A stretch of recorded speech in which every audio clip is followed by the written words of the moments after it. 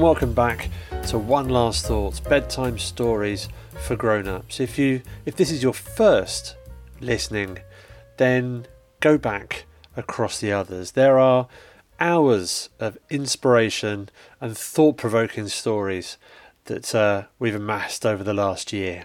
And this is episode 71, and it's from a book by Chip and Dan Heath, and it's called Decisive: How to Make Better Decisions. In the fall of 1772, a man named Joseph Priestley was struggling with a career decision, and the way he handled the decision points us toward a solution. Priestley, a brilliant man with an astonishing variety of talents, did not lack for career options.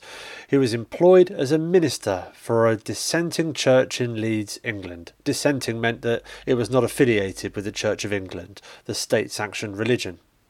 But he was a man with many hobbies, all of which seemed to take on historical significance. As an advocate for religious tolerance, he helped to found the Unitarian Church in England. As a philosopher, he wrote works on metaphysics that were cited as important influences by John Stuart Mill and Jeremy Bentham. An accomplished scientist, Priestley is credited with the discovery of 10 gases, including ammonia and carbon monoxide. He's best known for discovering the most important gas of them all: oxygen. A political rabble-rouser, Priestley spoke out in favour of the French Revolution, which aroused the suspicion of the government and his fellow citizens. Later, as tempers flared, a mob burned down his home and church, forcing him to flee, first to London and eventually to the United States, where he spent the rest of his life. Priestley was a theologian, a chemist, an educator, a political theorist, a husband and a father. He published more than 150 works, ranging from a history of electricity to a seminal work on English grammar. He even invented soda water, so every time you enjoy your Diet Coke, you can thank Priestley. In short, Priestley's career was a bit like an 18th century version of Forrest Gump, if Gump were a genius. He intersected with countless movements of historical and scientific significance, but in the fall of 1772 he had a much more prosaic problem on his hands: money. Priestley, like any father, worried about the financial security of his growing family.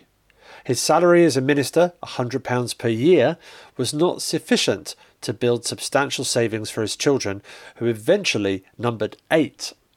So he started looking for other options, and some colleagues connected him with the Earl of Shelburne, a science buff and a supporter of dissenting religious groups in England's House of Lords. Shelburne was recently widowed and looking for intellectual companionship and help in training his children. Lord Shelburne offered Priestley a job as a tutor and an advisor. For a salary of £250 per year, Priestley would supervise the education of Lord Shelburne's children and counsel him on political and government matters.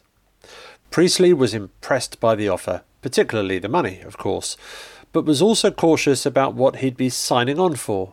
Seeking advice, he wrote to several colleagues he respected, including a wise and resourceful man he met while writing the history of electricity, Benjamin Franklin.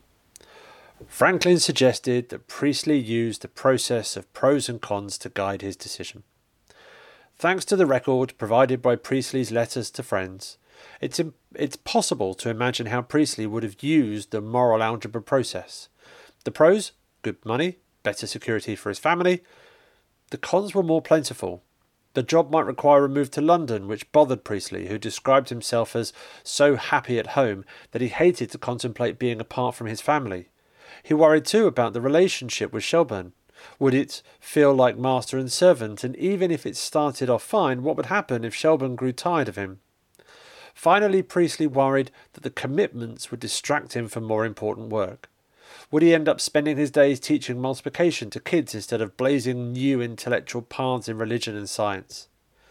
From the perspective of the pros and cons list, accepting the offer looks like a pretty bad decision. There's basically one big pro, money, stacked up against an array of serious cons. Fortunately, though, Priestley largely ignored Franklin's advice and found ways to circumvent the 4 villains of decision-making.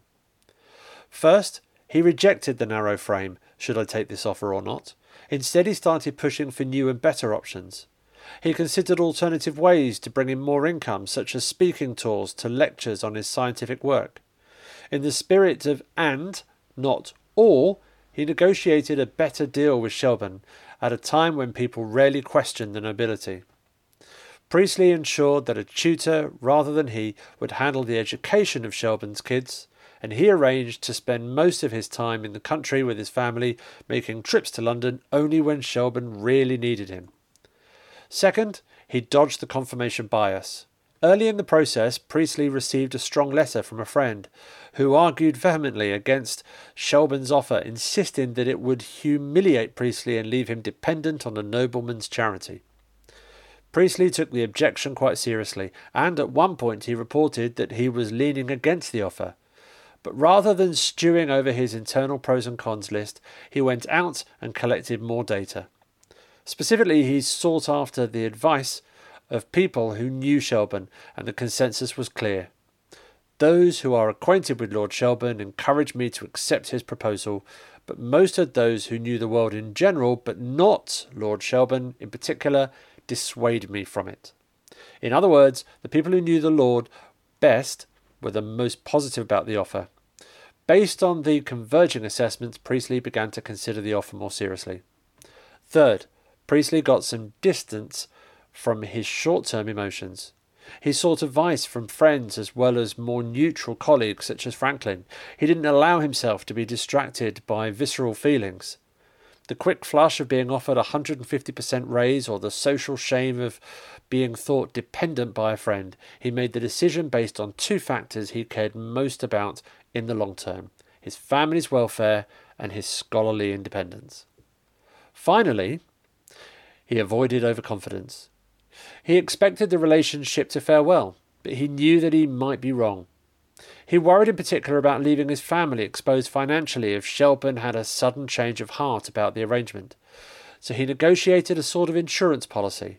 Shelburne agreed to pay him £150 a year for life, even if their relationship was terminated. In the end, Priestley accepted the offer, and he worked for Lord Shelburne for about 7 years. It would be one of the most prolific periods of his career, the period of his most important philosophical work and his discovery of oxygen. Shelburne and Priestley eventually parted ways. The reasons aren't clear, but Priestley said they separated amicably, and Shelburne honoured his agreement to provide £150 a year to the newly independent Priestley. Thanks for listening. Good night.